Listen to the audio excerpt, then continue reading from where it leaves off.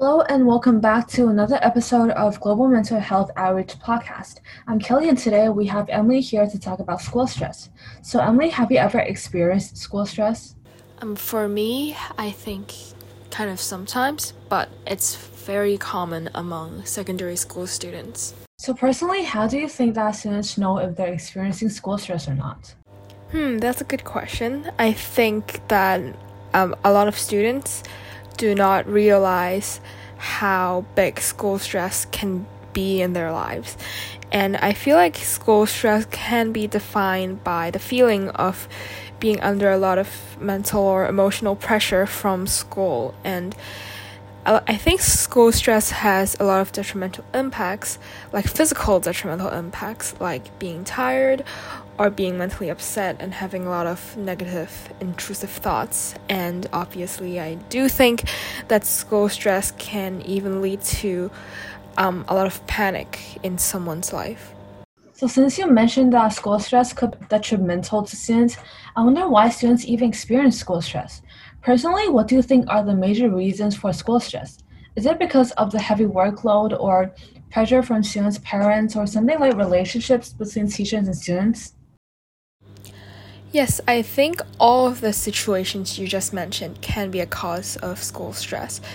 But I do think it depends from person to person because everyone has their own personal lives outside of school and they also have different things to worry about in life.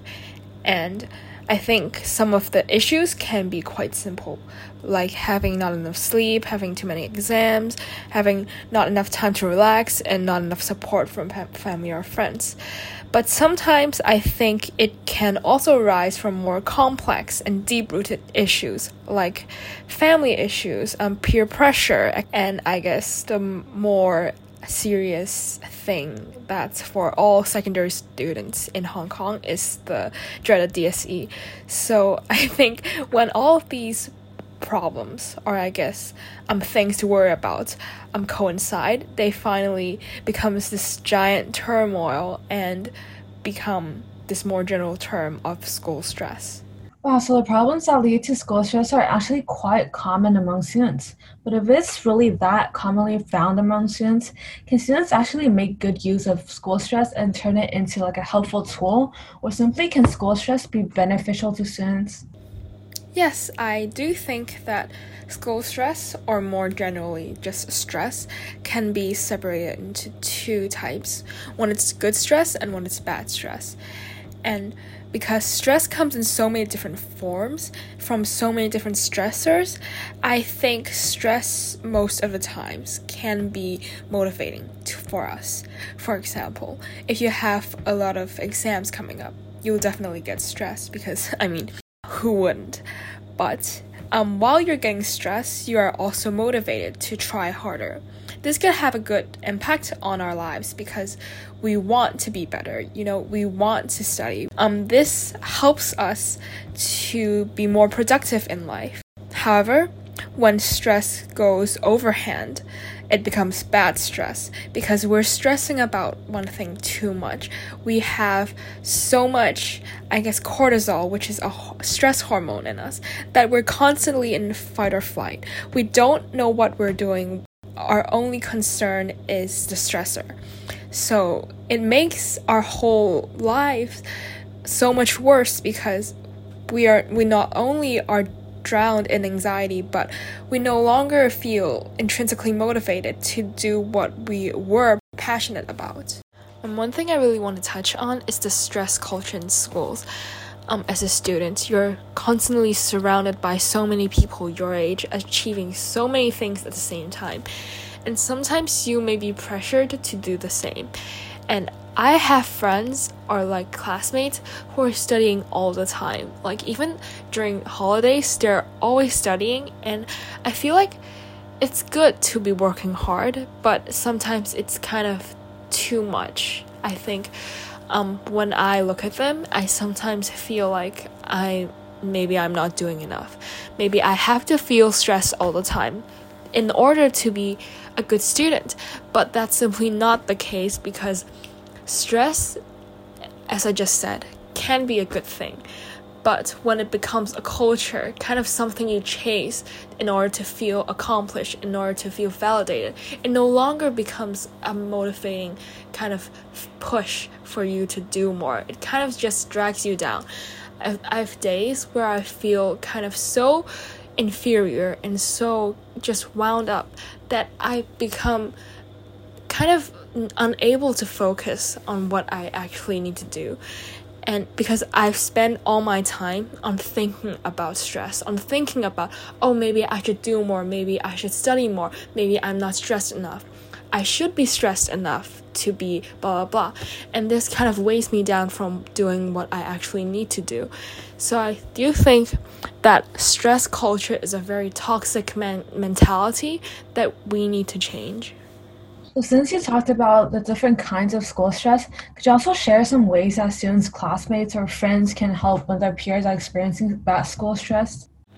Yes, I think that we can start by creating a safe space for your friend. Firstly, I think we need to help your friend realize that this is a problem. Make sure that they know that their stress levels are getting out of hand, and it will become detrimental to their physical and mental health in the long term.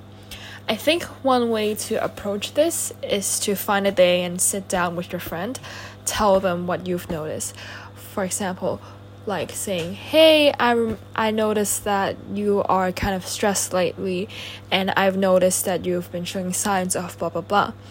And after that, I think we should kind of strive to keep the communication open. And I cannot stress this enough. Listening is very important. Listening to what they need to say and let them know that you're there for them. Let them know that you're not here to judge. You're just here so that they could open up to you, so that you can provide support. This is very important, or else your friend might refrain from opening up to you the next time. And last but not least, I think that offering support is very important. Ask them what they need. And if you're able to provide them with what they need, then help, of course.